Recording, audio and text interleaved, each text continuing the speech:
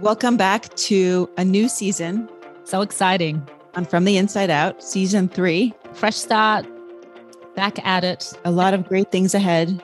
We want to thank you for being here with us and for all of your support and for listening. It means the world to us that you're here. While we took this break over the hug and recalibrating and putting together our schedule and a lineup of amazing guests and conversations that we plan to have Be'ezrat Hashem, with Hashem's help.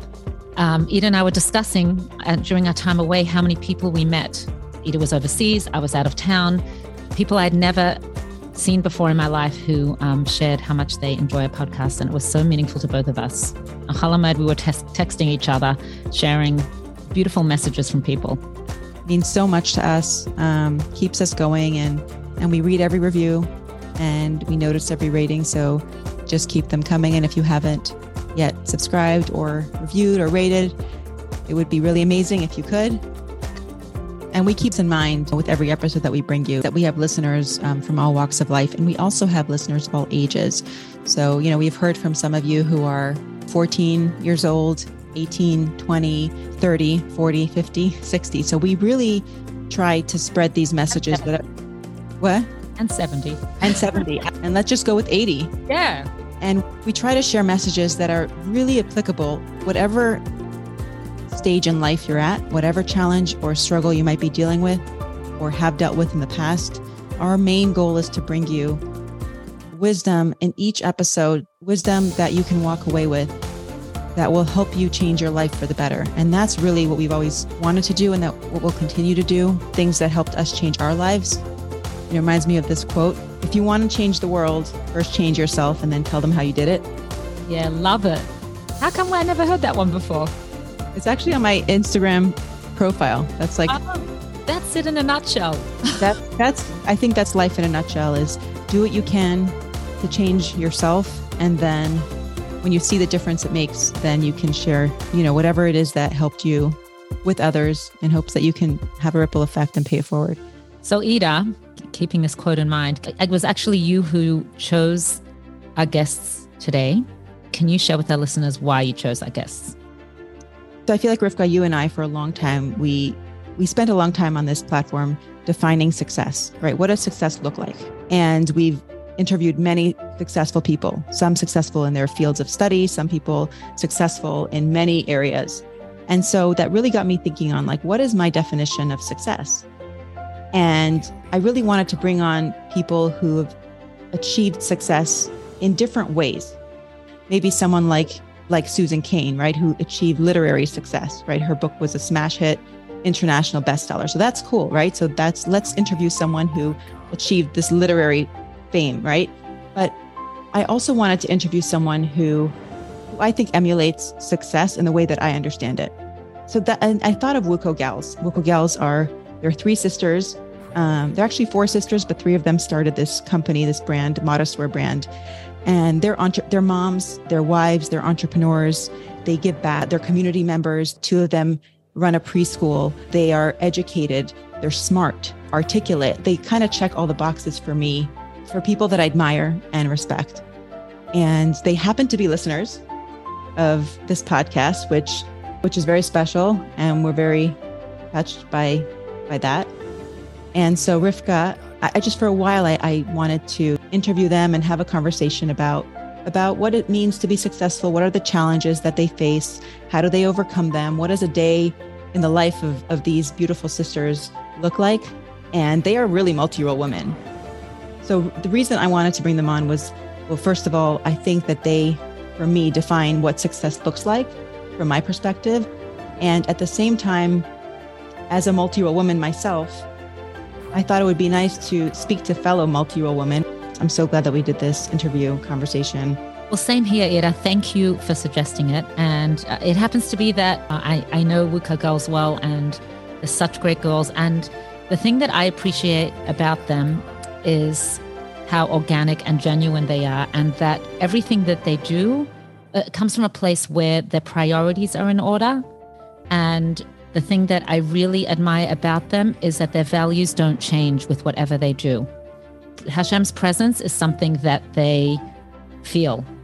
and is there with them. And I think that in today's world with social media, which is something that they are on, with the work that they do, they're entrepreneurs, being parents, with everything that they do in today's world, it can be a real challenge. And they stick to their guns, and I admire that. Right. That's a great point, Rivka, that they're not removed from the real world, yet they find a way to channel the tools that we have in a real world that can be used for better or worse, but they're using it for better. Yeah.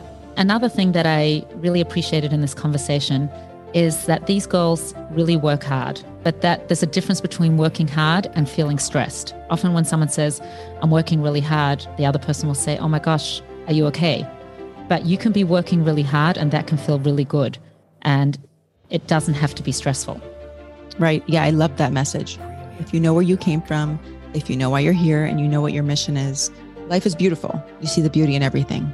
It's been such a pleasure and an honor for us to bring our everyday heroes to this platform, because I think it reminds each of us that we all have something very special to share. This is just an opportunity for each of us to step up and do whatever we can, because every little thing can have a ripple effect that you don't even see. Our job is just to be open to whatever opportunities come our way that we know can make our lives better. So true, so beautiful, Ida, because, you know, they're sisters. They've taken that opportunity and taken it further than most sisters would by becoming business partners. That they used their creativity and made a beautiful, modest line of women's clothing, which is now their business. And they make their family a priority. Right. And I think, and they taught me that you don't have to have all the answers. You just have to have, the right questions and move forward. Remember, life isn't always linear. It's not always forward moving. Sometimes a couple of steps forward, a couple of steps back. So all these messages are encapsulated in this episode and many more. And we really hope that you enjoy it. Welcome to From the Inside Out. I'm Rivka. And I'm Ida. We're mums, wives, entrepreneurs, and friends on a mission to change the world for the better, one conversation at a time. Through interviews with world-renowned thinkers, leaders, and our everyday heroes, we bring you wisdom, insight, and practical tools that can change your life for the better. We believe that every experience provides us with an opportunity for learning. Our job is to be patient with the process of growth and trust that our journey will lead us to where we're meant to be. Words can inspire us, but it's only once we channel that inspiration into action that we begin to experience the positive change we want to see in the world. We hope this platform will inspire you to create positive change in mind, body, and soul from the inside out. Thank you for being here, and let the conversation begin. This episode is sponsored by Kidney Assist. The Gemara teaches that if you save a life, you save the world. Kidney Assist is an organization that raises awareness on kidney donation, and I encourage you to do research and to check out their website, www.kidneyassist.org, which we include in the podcast notes. And this organization, Kidney Assist, holds the hands of kidney donors from start to finish, walking them through the process, and really helps make the world brighter with acts of goodness and kindness through saving lives. An important cause, especially if you want to become more educated on what it means to be a kidney donor and how it can save a life, what it means for the donor, for the recipient, and everything else. So kidneyassist.org, or you can call 516-360-0299. Again, 516-360-0299, or you can email info@kidneyassist.org. All this information will be in the podcast notes. Yeah, so let's make this world a brighter place with acts of goodness and kindness as such. If you're looking to sponsor an episode or do something meaningful for a relative or friend's birthday, or in memory of somebody special, or to promote your organization or business, reach out to rivkaandida@gmail.com. We'll put the email in the podcast notes. We would love to be a partner with you in our upcoming episodes. Welcome to From the Inside Out. There's not many people that I could say I truly admire and look up to. I feel like it's kind of hard to find the person who I can relate to and also look up to. And I feel like for a long time, you sisters have been like such role models for me in so much of what you do and how you live your life. So this is such a great opportunity. I'm so excited that you're here, and I'm really looking forward to speaking with you. I'm excited for everybody listening to meet you and to get to know you and to be inspired. Thank you. Yeah. Thank When you. Ida and I discussed who we're bringing on next, and your names came up, and I totally agreed with everything Ida said. And I've always been inspired by the three of you, and I know each of you individually. And then I've seen you collectively build a business that we love. Ida's wearing a dress, and just seeing each of you individually grow in your own lives. And that's how we wanted to start off this interview, is for you to each tell us your different roles that you play in your life and in your business. So we have three sisters here, and we'll start with the oldest, which makes sense, I guess. Alana? Sarah's old, really. Oh, Sarah. Sarah's the oldest. We're very close in age, so Yeah. we're 2 years apart. But okay, so I'm Sarah. I am a proud Jewish woman. I am a wife, a mom to 5 beautiful children, plus a bonus son. I have a son-in-law now, thank God. And I'm a recovering perfectionist, overachiever, I like to say, or I'm starting to say. So that's what I do. I also have a couple side hustles. I've always done like little part-time things here and there because I was really my primary role. I'm a stay-at-home mom for next week will be 26 years, thank God. So I've done everything from cooking teacher, aerobics teacher, notary, science teacher, like random jobs.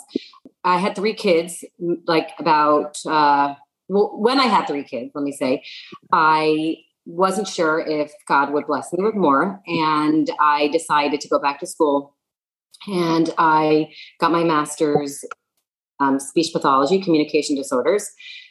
And to all of those that are listening who think that they cannot go back to school and they're not good students, and they've always been told she's all over the place and she can't sit still and she's not good in school, or I was that student, and I went back to school as an adult, and it was a completely different experience. And I'm very grateful. So I had that, but still that's my side hustle. And then Alana finally started this business, and after like a month, I was like, I want in, and it has been life-changing in so many ways, but I would say the most impactful way is that it has completely transformed our relationship and made me a better human being. It's taught me so much about what it means to compromise and to be in a relationship. And like, I joke, I'm like, I'm married to my husband, and I'm also married to my sisters. They're really, those are the 3 most important people. And we have Gila, who also has a huge part of my life. We don't work together, but I'm very blessed to live near her. Anyways, that's the long version of it. Well, we actually want to expand on that, and we will after we hear from your sisters, but that's something we want to expand on, your how you've changed from working together with your sisters and what that's like for you. Okay. Thank you, Sarah. And Alana, can you please, I actually have come to your Chabad house, and it's so impressive. And you're raising a large family at the same time, and you have this business, but I'm going to leave it to you to share with us what you do. Thank you. Well, yeah, I want to say wife and mother, and shlucha. So I would probably say in that priority, I kind of have to be, a good wife and a good mother in order for me to be a good shlucha. We have a big family. So my husband and I have 8 children. We joke that my preschool is my 9th baby. Rivka, you actually participated in helping us opening that preschool 11 years ago when I was pregnant with my 7th child. We were one of the first preschools, I think, to get the Machane Yisrael Development Fund. So that grant, allowed us to actually open up our preschool, which we're forever grateful for. And we've touched so many Jewish children. So that's pretty awesome. Well, my husband's the one that runs Machane Yisrael, so that's thanks to him. And he's actually told me that your preschool that he gave a grant for is one of the most successful ones. So that's amazing. Yeah, it really is amazing. And it's like my baby. It really is. It's like having a newborn baby every single year that never grows up, pretty much. So yeah, I love it. I really, really, really, really love it. I went to school when I graduated young. I skipped a grade. I graduated at 16. I went to school. In 2 years, I got my bachelor's in science in communication disorders and speech pathology as well. Before Sarah did, Sarah actually got her degree in business. But our parents were very into us going to school and getting an education. And it was like non-negotiable. We had to do it. So I actually graduated. I got engaged during midterms. I got married during finals, and I graduated college at 19, which nowadays, there are a lot of schools that allow that through TTI and Sarah Schneer and everything. But in those days, like, it was unheard of. Right. To do that. I was taking like 21 credits a semester. And I was like that perfect type A student that like was always getting straight A's and loved school and was a teacher's dream. And maybe the opposite of Sarah. But then I went to school and I finished. We got married at 19. I was pregnant, Baruch Hashem, right away. And we moved on shlichus when I was still 19.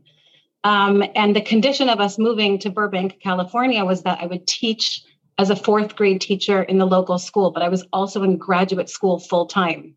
So I was in graduate school in Cal State, Los Angeles, and I was teaching every single day with a brand newborn baby. We opened up our Chabad house when our son was just 3 weeks old. It was extremely overwhelming. And after a year of school, I was pregnant with my second baby. They're only 13 months apart. And I quit. So I never ended up finishing my master's degree in speech pathology. But life has always, has a plan. There's always a plan that you might not know about. And I never regret not finishing my master's in speech, even though I do love, science and healthcare. But I have found my dream working with children in our Chabad house with our preschool. So it's just really a blessing. And Chani and I, for years and years, as long as she's lived in Burbank, have created these little businesses together. We started with Shaggy Baby when our little girls were babies. It was a combination of Shayna's name and Gitti's name. So that was Shaggy Baby. We kind of blew up really fast. We were super successful beyond our capacity to be that successful. And so we decided, even though we were like selling and we were in a lot of different stores, we said, you know what, we can't do this. Our family is our priority. And we stopped. And then we had another business called Cornflakes, where we sold baby blankets and headbands. And that was really fun as well. But again, life, our family always came first. And these businesses were just like side hustles that we just enjoyed doing together in a creative capacity. And then one summer we were like, we have nothing to wear. And so we went downtown ourselves. We bought fabric for like $200. I'm not exaggerating. And we took that $200. We made it for ourselves. We posted a little bit on Instagram. Everybody loved it. We sold what we made and then we reinvested it. And then we had $400. And then we took that $400 and we reinvested it. And then we had $800 and we reinvested that $800. And literally that's how our business started, with not one loan, but really just from $200 of buying fabric from downtown Los Angeles. So that's just, to tell anybody who's listening to this, if you have a dream, you can start anything and you don't have to worry about like all the little nuances. They'll come, you'll figure it out. I have so many questions, but I want to hear from Chani. Yeah. Chani, the youngest. I'm one of the lucky ones that's had the pleasure of being a guest in your home, and you really are the hostess of the mostest. Thank you. I've heard that from many people. Thank you. So I'm Chani, and I would say also a wife and a mother, first and foremost. And as you've heard from Sarah and Alana, kind of their backgrounds, we all kind of have little side hustles. And I was definitely more of a floater in my 20s and 30s, and kind of had a lot of grandiose ideas and different plans. And Alana didn't mention, but our parents used to call both Alana and I the Monday girls, because every Monday we would have a different business plan. Literally, whatever it was, we would just have a different business plan. And they just kind of went with it and supported it. And we're like, okay, great, we'll see. And most of the time it didn't pan out. But my side hustle is I'm a wig and hairstylist. I sell shaitels and do shaitels. And I feel like in a sense that is kind of a little bit of my shluchas, because I really take pride in helping women feel beautiful about the mitzvah of covering their hair. And thank God, I feel very blessed that I have these two jobs that allow me to be first and foremost a wife and a mother. And it gives us all really the flexibility to always put our families first and work as we can. And it doesn't overtake our lives. Like, we're flexible, we're our own bosses, and just feel really grateful and thankful that, we have that way of making a parnasa and making a difference and having that positive impact in both those ways. I want to add one more thing.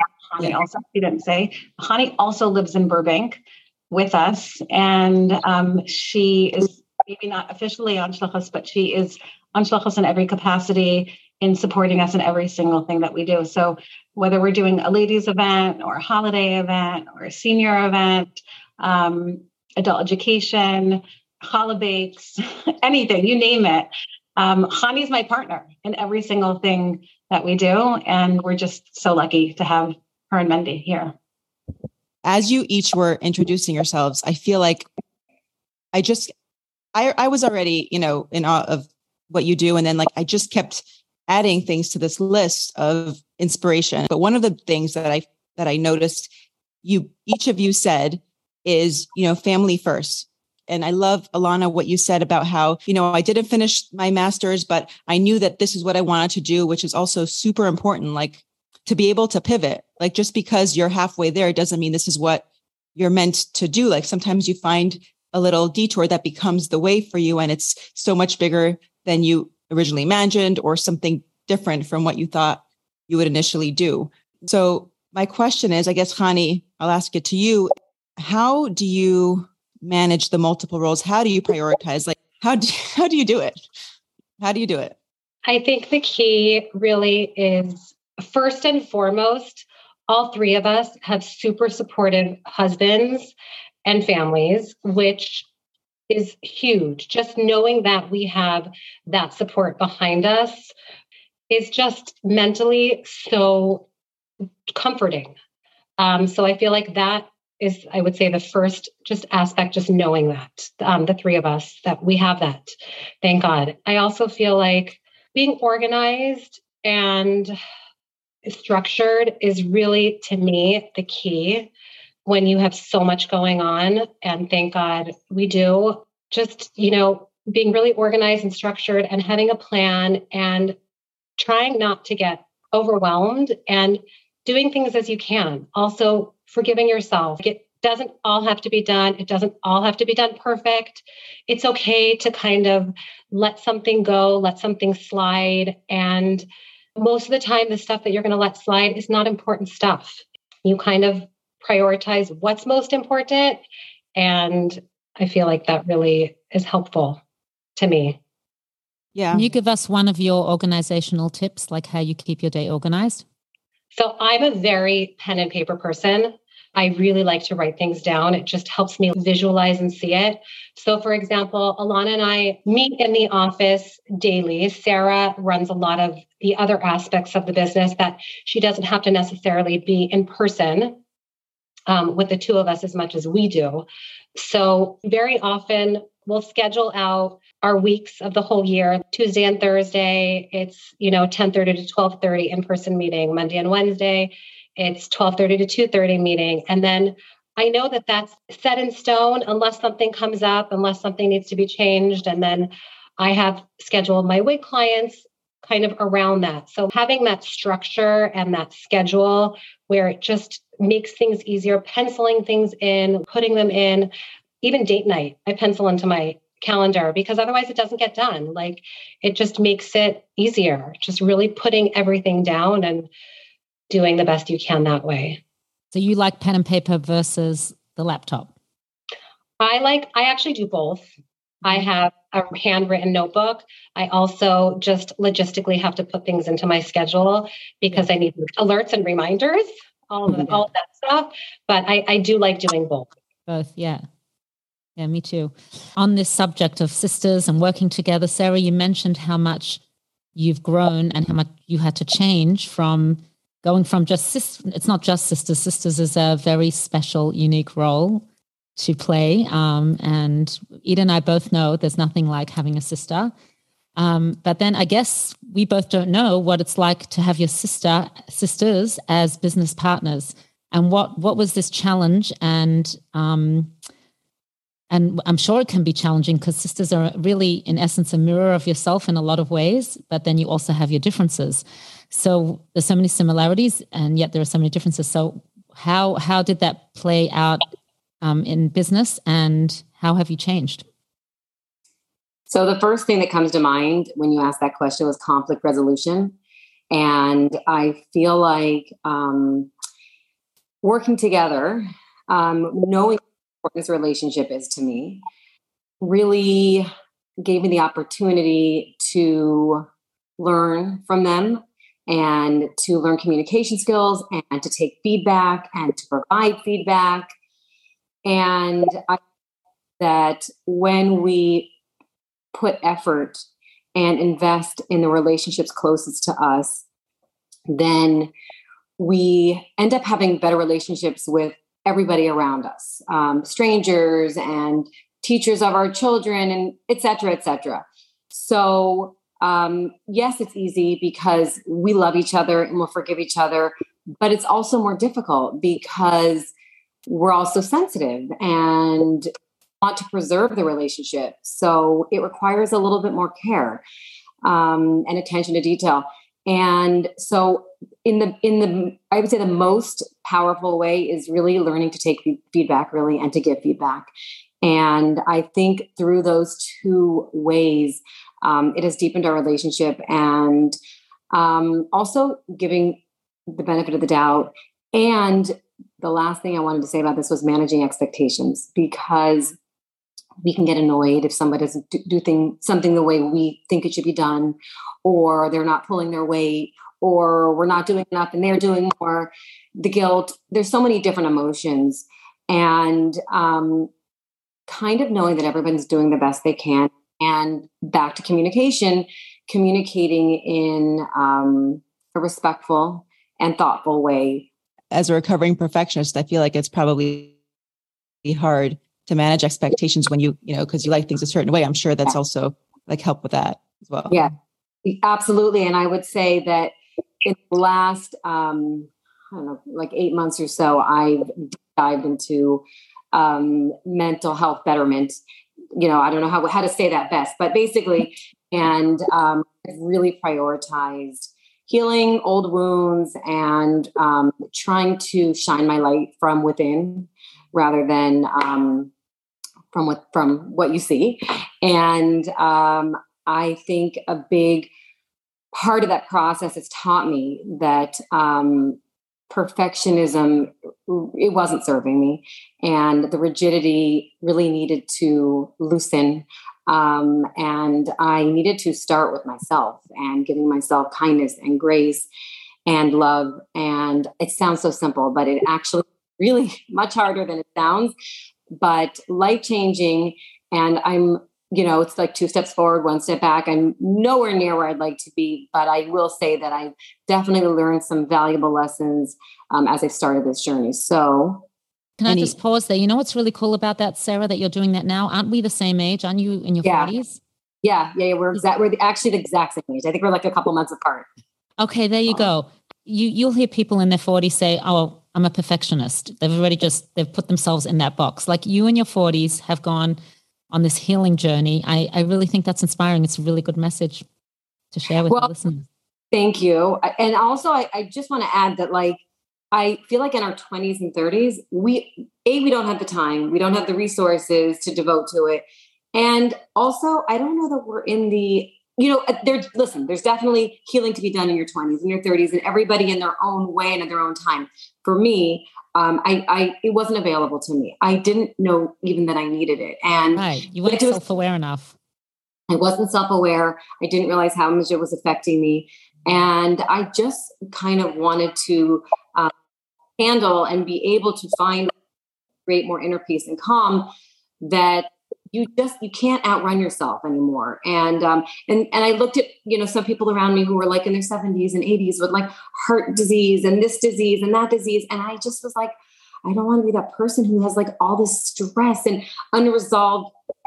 I'm going to say trauma. I know that's like a trigger word for a lot of people, but I don't know what other word to use. But I just felt like, this is a time, and I'm at a point in my life where my relationship with my husband and my relationship with my children and my relationship with my family really needed a little bit of a shift.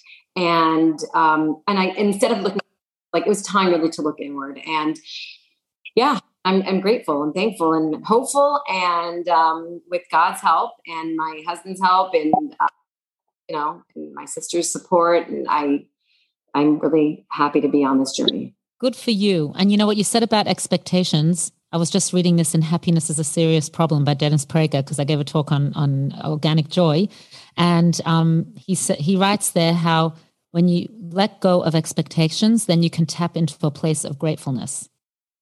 Yeah. Because when you're expecting something, you can never be grateful. But if you let go of expectations, and you can still have goals and hopes and dreams, etc., but just the word expectation, or that thought of like expecting from people or from a situation or from your life, basically when we minimize our expectations, we walk around with a greater sense of thankfulness and with less bitterness. It's so true. And I like, okay, this is part of like my recovering perfectionist thing, but like, even as I finish talking, I have this like sense of like, oh, did I say too much? Oh, like, did I overexpose myself? And you know what? I'm far from where I need to go, like where I want to be. But, I'm talking honestly from my heart, from a place of truth, that I just want more. I want a better, more fulfilled, more authentic life, and don't expect perfection. I'm doing the best that I can, and I'm going to mess up a lot of the time. And as someone that I work with told me, she's like, Sarah, you're a human, and you're going to use these new techniques as long as they serve you. And when they don't serve you anymore, you're going to find new ones. And like, you don't have to worry about holding on to all those new things, because your body knows, and trust yourself. And again, when I talk about that guilt, I'm like, I'm just going to trust. I'm going to trust myself and just go with this. And I hope it helps somebody else. Everything that you mentioned about wanting to be more authentic, there's actually a certain point in most people's lives. It's just like this stage. I don't like to call it a midlife crisis, because that's not what it is. Maybe for some people, like, okay, you buy a new sports car, let's just label that maybe, midlife crisis. But generally, it's just this transition period in adulthood where there's a shift that happens in most people. Brene Brown talked about this too, kind of like a universal tendency that some people like to share and some people don't, but we all experience it on some level. And then also, just one thing you mentioned about trauma is I know that it's a word that can be triggering. However, there is this whole idea of micro traumas, even things that a person feels should have happened to them, but didn't. Even that can be a trauma that manifests much later on in life that we have to work through, or a trauma even that we inherited from past generations. So I think that's also very important, is to work through that, even if we didn't have a massive thing that happened. And on that note, Sarah, do you have any tools or tips or things you could share that help you maintain your health, or like improve your mental health, or recalibrate any of that, like tools you can share? So what do I do? Okay. So first of all, I exercise. I am fanatic. And I love it. I love how. What does fanatic mean? It means I love the sweat. I love the endurance. I'll interrupt for 1 second. I'm sorry. It means that's her third job. Okay. Yeah. Okay. I'll take it. I love it. I love to run. I don't run as much anymore. I had a small injury. So I run like 3 times a week. I do the elliptical. I have a Pilates reformer that I rented and then I purchased. I love it. It's mental, emotional, physical therapy for me. And I am extremely grateful that my body can support me in using this healing technique of exercise, which I love.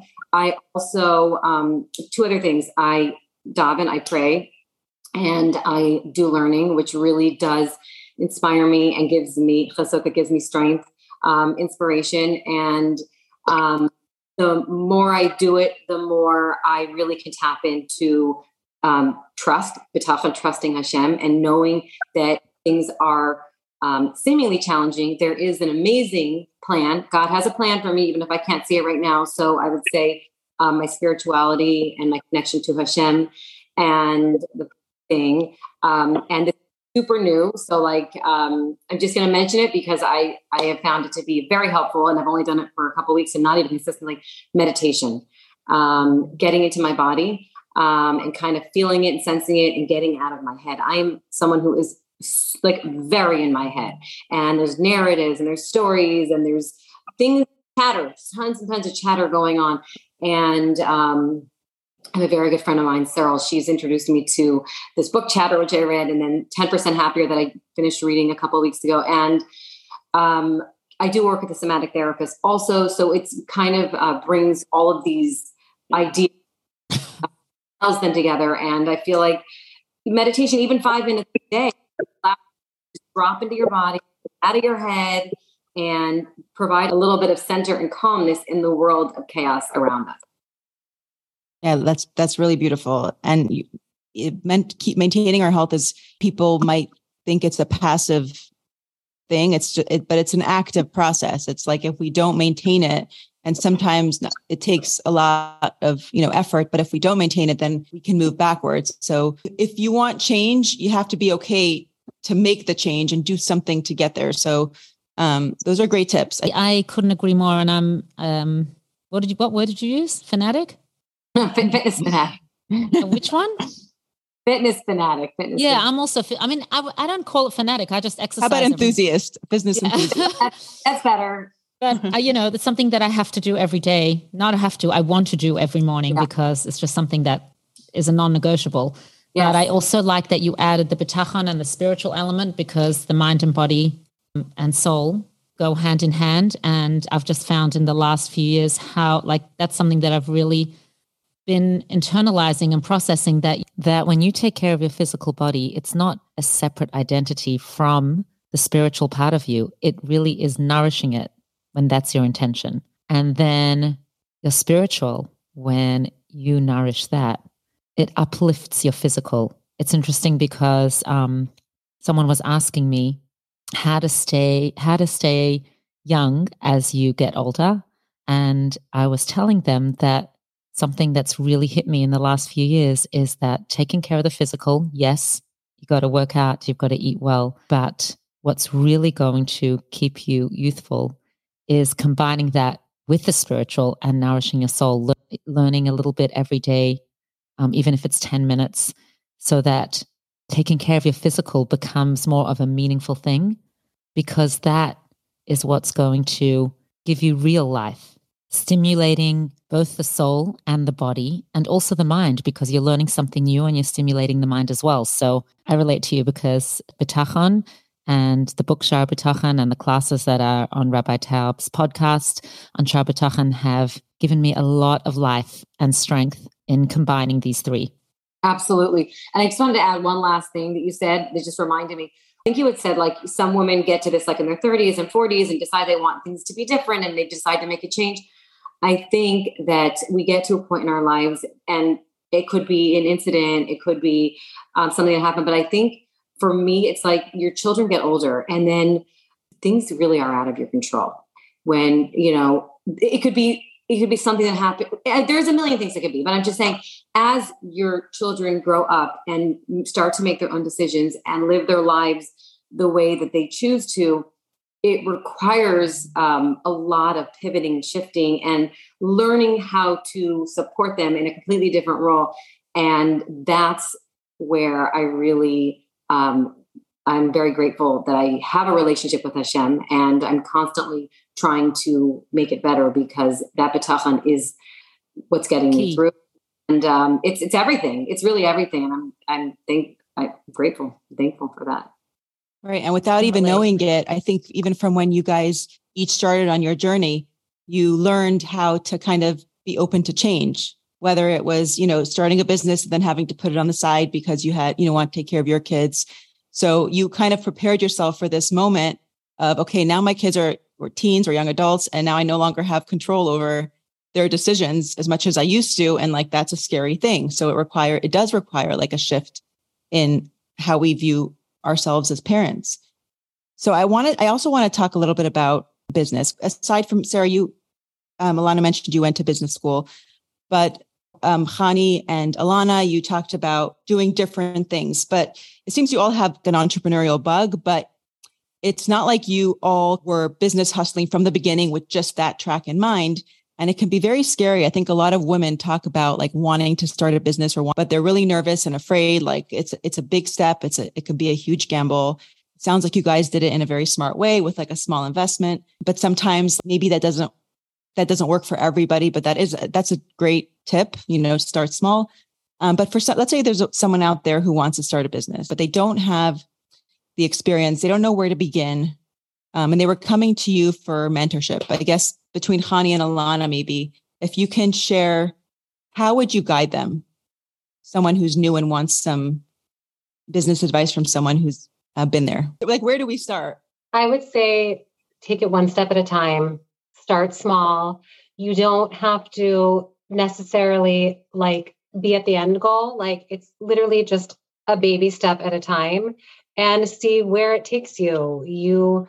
It's kind of like that with everything in life. When you think too far ahead, it gets too scary and too overwhelming. And then you're kind of like, no, I can't do it. It's too much. But when you really take things one step at a time and one day at a time, it makes it much more doable.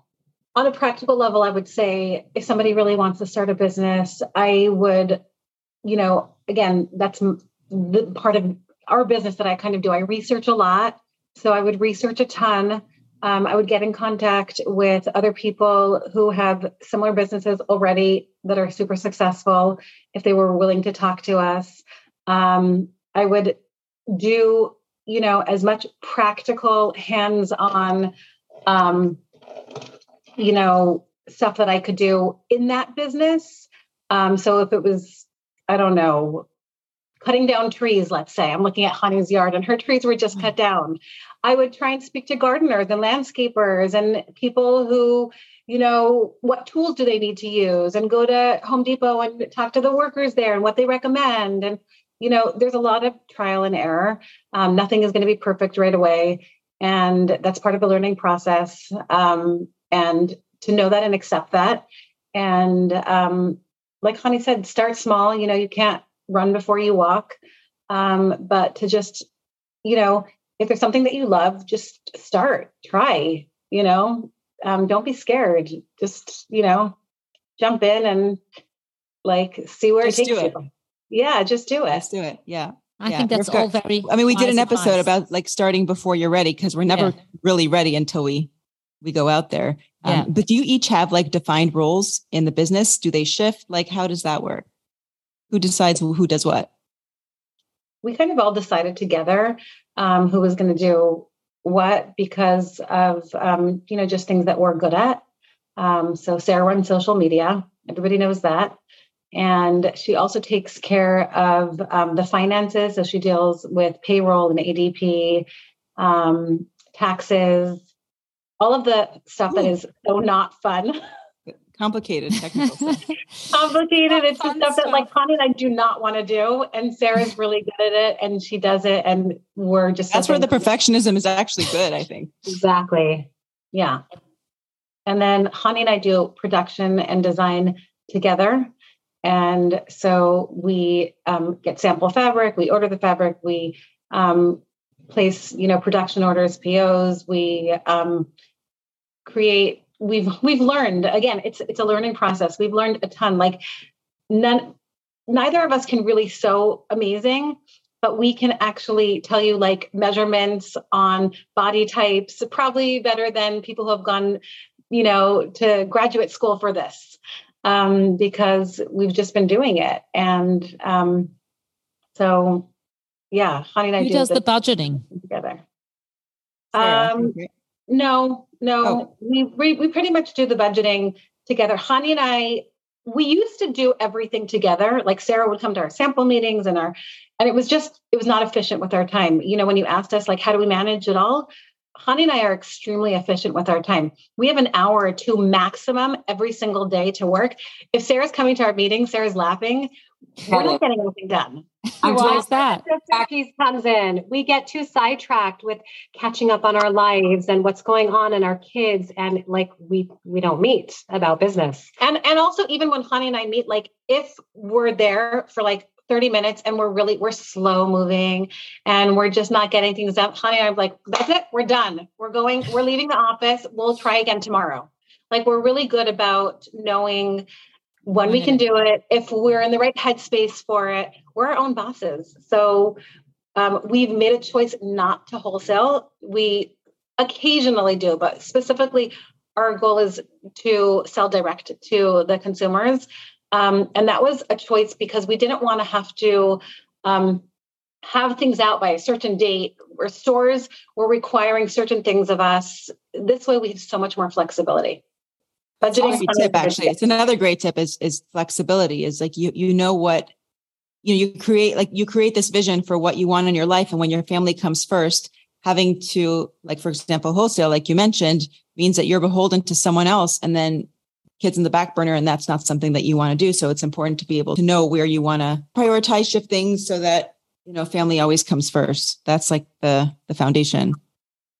I think also I want to just add that we structure the business and continue to run it in a way that allows us to maintain our other responsibilities. So, sometimes we'll take something else on and then we'll discuss it and we'll realize this isn't working for us. And then we'll kind of change gears. And, thank God Alana's really busy. There's a lot, has her son's getting married, God willing, and her daughter now. And during those busy seasons, we have the ability to kind of just step back and say, like, okay, we're going to release a lot less because we just can't do it. And I think in the beginning of our business, we probably would have powered through and pushed ourselves.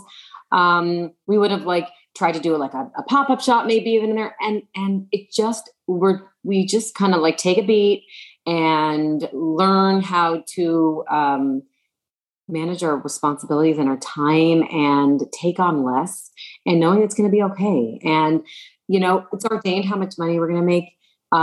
So we're doing our part, we that's all we can do, but maintaining our mental health, I think, has become a lot more important to us. And so, yeah, I think that's been a really good learning lesson for all of us. And you know what you can handle. Yeah. And we really don't stress about our business. Like our business is not one of the stress. Thank God a million times. Like it's not a stressful part of our lives at all. If it becomes stressful, we cut back and that's it. Like we make it so that it's just enjoyable and it's a fun, creative outlet and we're making some money. And, it's like win-win. It's like, where can I sign up for this? It's just so much fun. Right. But it is hard work. You do work hard. Yes. It's definitely hard work, but it's not stressful. Right. It's hard, enjoyable work. Yeah, because you love it. But let's say I'm sure there are times that there are challenges or you feel overwhelmed. I'm sure there are those times. So then how do you get to a place of recalibrating and making a decision to let it go? So we haven't had like a super overwhelming time in our business in the last few years because we've created a space that does not allow for that. Mm-hmm. But at the beginning, when we first started, we had a lot of challenges. And like Sarah said, we were pushing ourselves beyond capacity where it wasn't really healthy. Mm-hmm. And we've made a conscious effort not to do that anymore. So you're talking about how it was when it used to be stressful and there used to be a lot more challenges and, like that, or you were talking about currently? No, I'm talking currently. How, yeah. Like, but I will say even though we have this set up a certain way, when you run a business, there are things that are going to come up. For example, we had a situation a couple of years ago where we had a huge sale and the orders were all stacked on top of each other. And one person got multiple orders, let's say. And there was a lot of troubleshooting, and it was overwhelming. And I have to say that I think that Alana is really good at breaking things down into small steps. So she kind of took this stressful situation. I mean, I was stressed about it. I don't know about you guys. And really like, okay, here's what we're going to do. And she broke it down, and she's more of like the leadership role, I would say. And we were very happy to kind of do what needed to be done. That's the role she plays in her preschool as well. And I'm so happy not to, like, that's like you said, we all have different strengths. So that is her strength. That is not my strength. Hani, you can, speak for yourself as well. But I think when those things happen, we just kind of like take a beat and we figure out how we can problem solve. And then we just implement those things.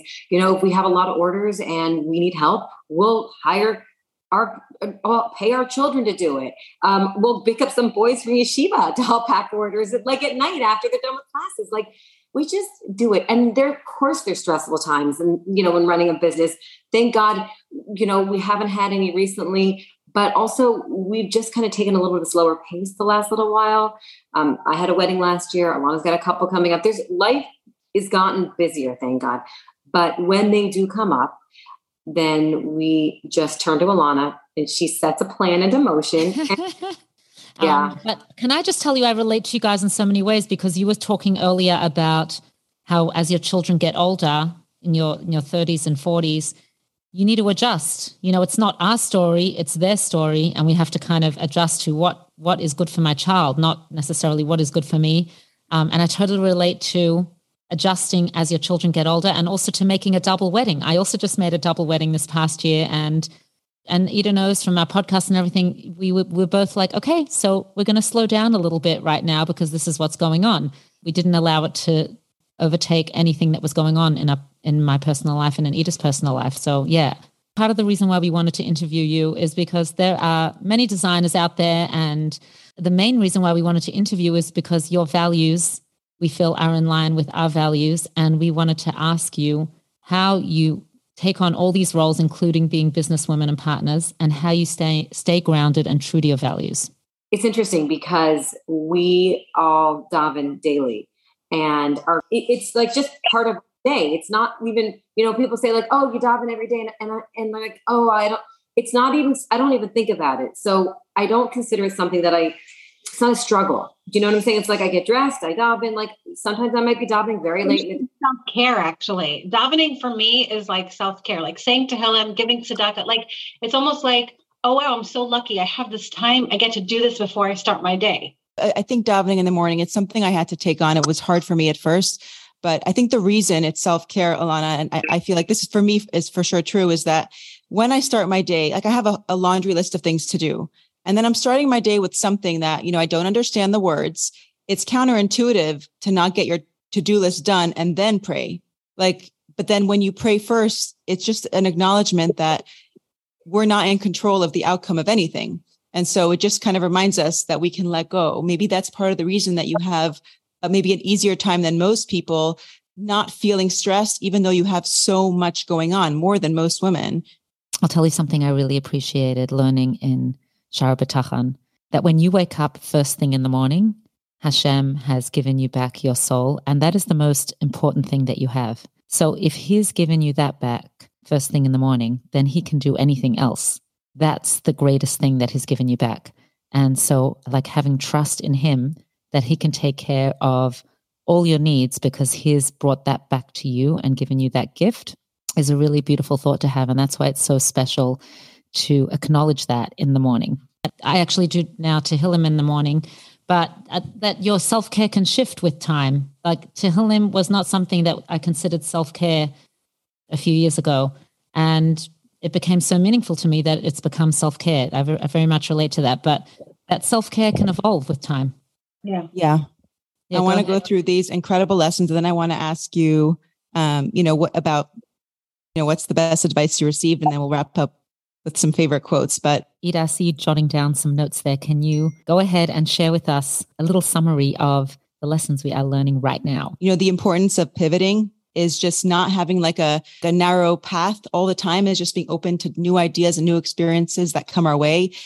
Creating boundaries around the things that are important. So sometimes, we have to set something aside and maybe not put out as much as we normally would, because we know that we have, 2 weddings to plan, or a bar mitzvah, or something that we need to do that's going to require more of our energy.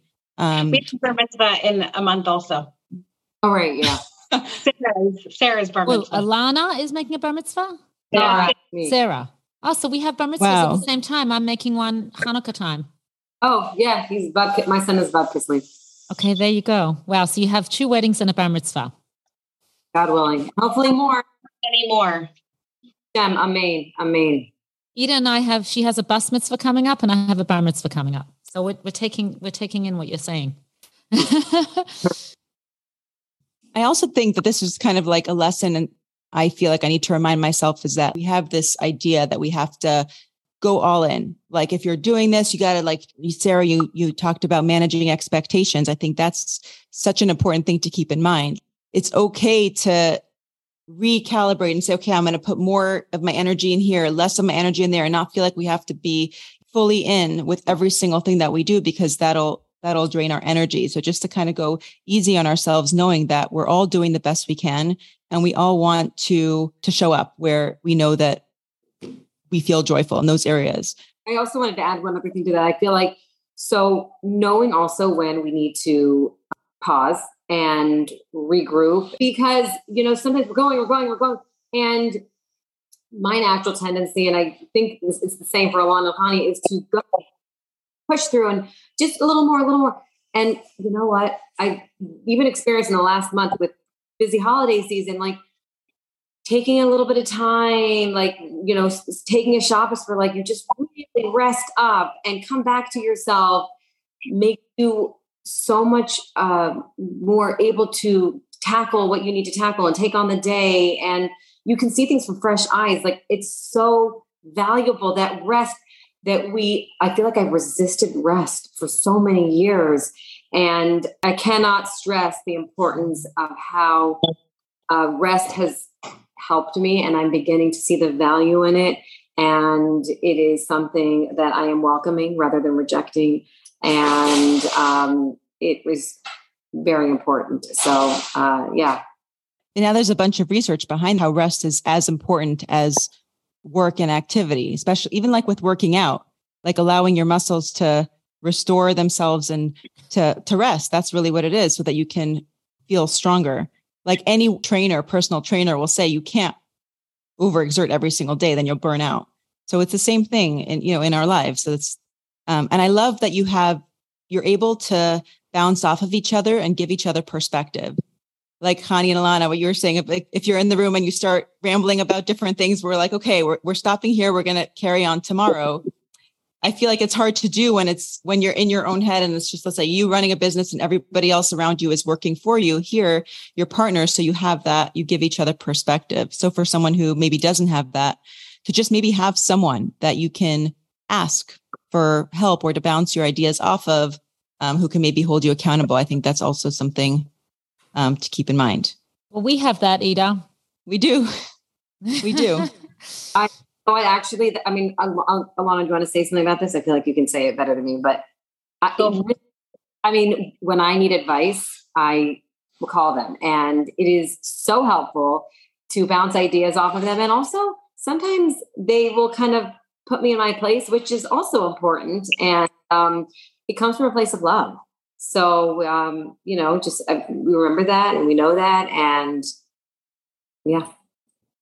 That's true. Like when it's coming from a good place, then it's easier to not take things personally, even when it's, constructive. We are receptive. I think it's important to note that we're receptive to that feedback from each other. It wouldn't be valuable if we weren't. I think that's an important key to the success, is that, all of us know that if we're saying something, we're saying it for a reason. And then we sit, and then we listen, and we think, and we hear, and we take it in, and then we can talk about it. But it's not like fire squad talking towards each other. So what is the best advice that you've received? Me? Oh, any of you can answer that. Well, in life or in business, you can take your pick. I'll say that it wasn't advice that I received that somebody said to me, but I heard it on another podcast. Rifki Wolf was speaking about, the sun and the moon and the power of woman and Malchus. And it was a really beautiful podcast that Human and Holy Tanya put out, I think, a year ago. And I really loved it. And I think about it all the time, that human beings are called that because we're just meant to be sometimes. We're not meant to be doing. And growing up, I think all three of us, our whole family, were extremely hard workers. Like we do so many things. All of us wear so many hats. I mean, my brother, we didn't talk about my brother, but my brother is like, he's a doctor, he's a musician, he does real estate. Like, that's just who we are. It's like, we're innately kind of born like that. And I think it's really important for everybody to know that you don't just have to do all the time, that it's okay to just be, and to allow that space when you need it. So that was the best advice that I heard on a podcast that has resonated with me so much. And I think about it all the time. It's actually Rifki Kaplan. Rifki Wolf is her maiden name. Okay, Rifki Kaplan. Yes. Well, she's a hard worker too. I know, because she's my good friend and a friend that I really look up to. And we interviewed her. If you want to ever listen to that episode, it's called Trust the Timing of Your Life, episode 37. And I'll check out this interview Rifki gave on Human and Holy as well. Thank you so much for sharing that. And I think it's also very important for our listeners to hear, because maybe listening to this conversation, someone might feel like, okay, well, I need to start doing a bunch of different things now, because the main goal is to move naturally through life where, we're listening to, we're open to the signs that come our way, but we're not putting pressure on ourselves to be like this person or that person. We're just drawing from the insights and the lessons so that we can apply whatever works for us in our lives. In the same way, self-care is so different for each person. The purpose of this is just to be inspired and to say, well, this is something that I haven't done yet that I want to do. Yeah. And I would also playing on that, I would say I listened to a really nice class with Yocheved Seidoff a while ago, and she talked a lot about being, belonging, and becoming, and, being like kind of like accepting ourselves and being and not doing, and belonging, finding our belonging, finding our community, and then becoming the best version of ourselves, actualizing ourselves. So I really tried. That's nice. Yeah. Becoming and belonging. No, being belonging and becoming. Like the 3 B's. It's easier to remember when you keep it like an acronym. Being, belonging, and becoming. I love that, because there's us, who we are. And then in order to grow, it makes it so much easier when we feel like we belong, whether it's with our families, with a community, starting out as a young couple in a new life, or with a friendship, just that we feel like we belong somewhere. Not so much harder when you feel alone and that you don't belong. And then it makes it so much more possible to become. And even if at times in your life you feel like you don't belong, it is still possible to become if it's something you really want, if you push past your comfort zone, and to know also that you always have Hashem, like you always belong because you have Hashem, and knowing conceptually that we do have each other because we're all part of one another. When you have that feeling of belonging, then it does, at the end of the day, make it so much easier not to just stay stagnant with the being, but to actually become. And that belonging really helps you get there. So that's how I take it. And I really appreciate that. Hani, do you have any advice that comes to mind that has inspired you? The one thing I would say maybe is it's okay to not be okay. I think that so often we are just, taught to just like everything has to be good, everything has to be perfect, everything has to go a certain way. But no, it's actually okay to just sometimes sit with really in every aspect of your life. Just it's okay to sometimes sit with discomfort, feel it, and move on. And when you're able to kind of process it that way, I feel like it just makes it smoother to then transition into, becoming a better version of yourself. Absolutely. And also to add to that, I would say accepting ourselves in different places and recognizing our gifts and utilizing the gifts that we were given by God and understanding our challenges and not running away from our challenges. That's a huge thing as well.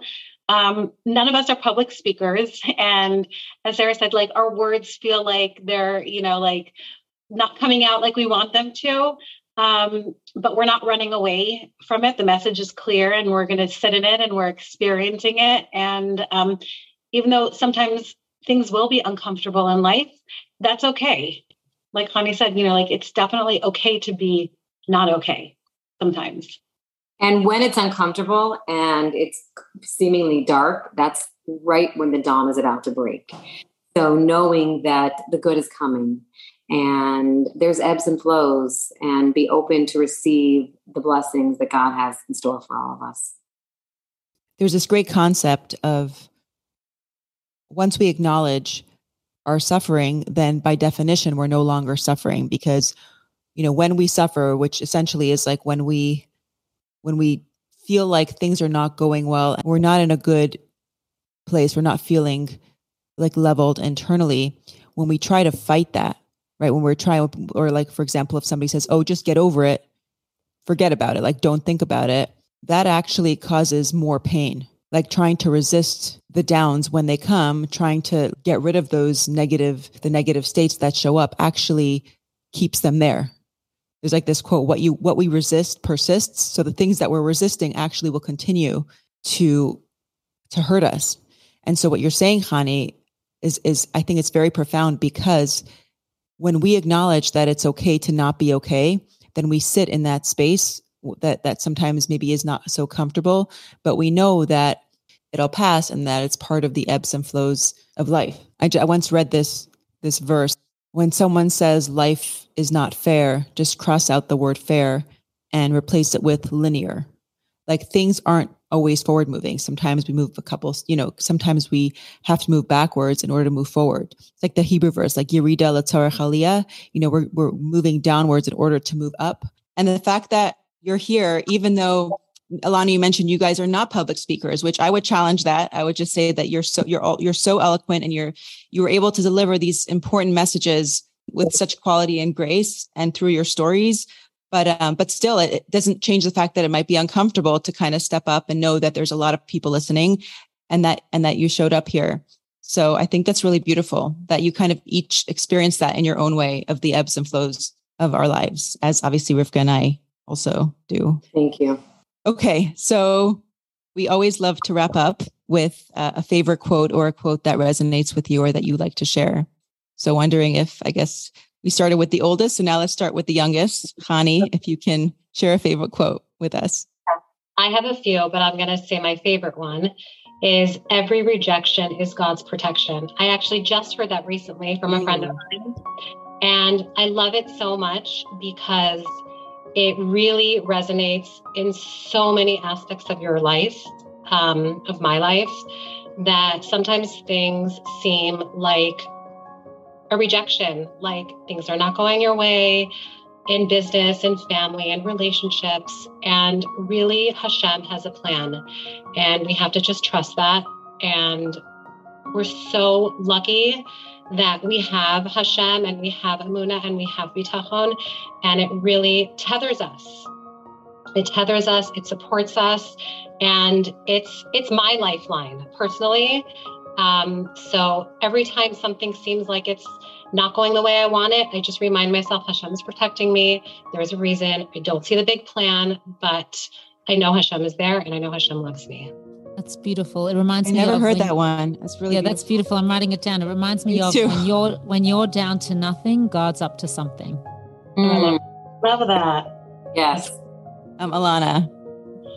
I have a few also, but I would say tracht gut für sein gut. Think good and it will be good. I'm naturally a little bit of a Pollyanna, so I see the glass half full usually. But, we don't control circumstances and events that happen to us.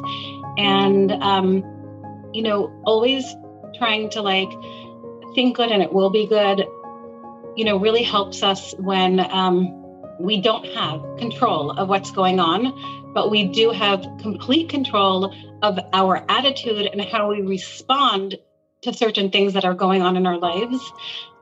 We can't control what, we can't control how, but when we think good, we can really cause that it will be good. And actually, the said that, literally manifesting, the thought process of thinking good can really, in reality and in actuality, make things good.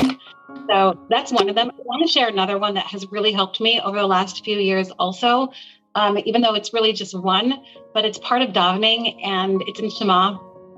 And it says, Ani Hashem Elokeichem asher hotziaschem me'eretz Mitzrayim. I am Hashem, your God that took you out of Egypt, and I am your God, that can do it. And when I say that every single day, when I say Shema, I think no matter what is going on in my life, and again, from the outside, people's lives can seem picture perfect, but nobody is perfect in life. We're all, Sarah said, recovering perfectionists. So we're all recovering perfectionists, people pleasers, all of that. And when we think about the fact that Hashem took us out of Egypt, literally we were slaves, and he can do it.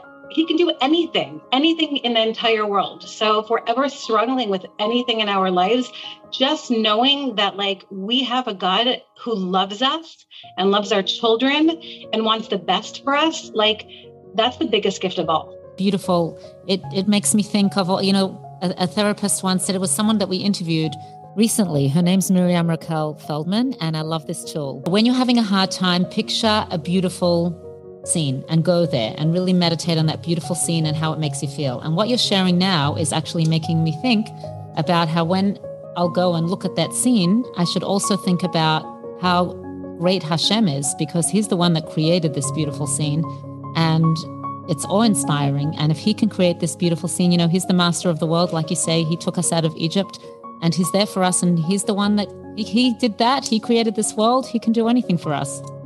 Yeah. He could take us out of our own inner Egypt. Yes. Inner slavery that we experience, that keeps us stuck. Okay. Last but not least, Sarah, favorite quote. So, okay. I had a little trouble with this, but as I'm listening, two came to mind. The first one is, if it's hysterical, it's historical. And my somatic therapist told me that. I don't know the original source, but it really rings true to me, because if there's a big reaction, it's probably something inside of me. I need to take a look and self-reflect and maybe approach with more curiosity rather than judgment and reactivity. So that's number one. And the second one, it's not a quote, but I have a book by Rabbi Jonathan Sachs that I read every week on the Parsha. And last week's Parsha was Parsha Inspiration. And Hashem, before creating the world, went to multiple groups of malachim angels and asked, should I create these people? And they said no. And he created another group of angels and then another. And Hashem created us because he has faith in us. So even when we lose faith in ourselves, we can know and understand and remind ourselves that Hashem has faith in us. And we can do anything, and there's so much available to us, and we just have to tap into those blessings, and we can create new channels by believing in them, and may we see the revealed abundant blessings with our eyes.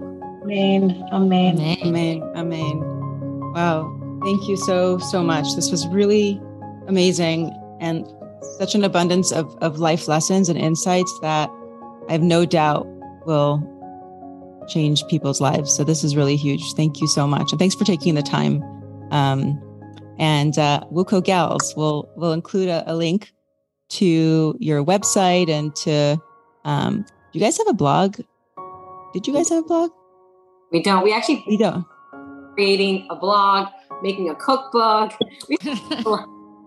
Eventually, maybe. And I see you guys blogging because you have so much to share. I feel like it's such a part of the story, but okay, maybe one day. Not that you need to add anything to your list right now, but I'm so inspired by your words today and your physical creativity. I see Anita's dress here, so I want to go look at your site again, order a dress, and I'm so inspired by your spirituality as well, and everything that you do, and the rest that you fit in as well, and your self-care, all of it. So thank you for sharing. Thank you. Thank you guys so much. Thank you so much. I just want to add one last thing to you guys, that I absolutely love your podcast. I've told you, Ida, but I don't think I've told you, Rivka. I definitely have listened to every single episode. It's just phenomenal. You guys are doing such an amazing thing, and it's definitely impacted my life tremendously. Both of you and the speakers that you've brought on. So I want to thank you for doing this, because it really has been tremendous in my life. So yeah, I loved it. I especially loved Rabbi Talishkin. It was it was phenomenal. Yeah. I listened to it twice with my husband. Wow. Yeah, a few people have told me they've listened to it twice. Yeah, it was, I mean, there were so much like wisdom that I wanted to hear it again. Like, in case I missed something. It was phenomenal.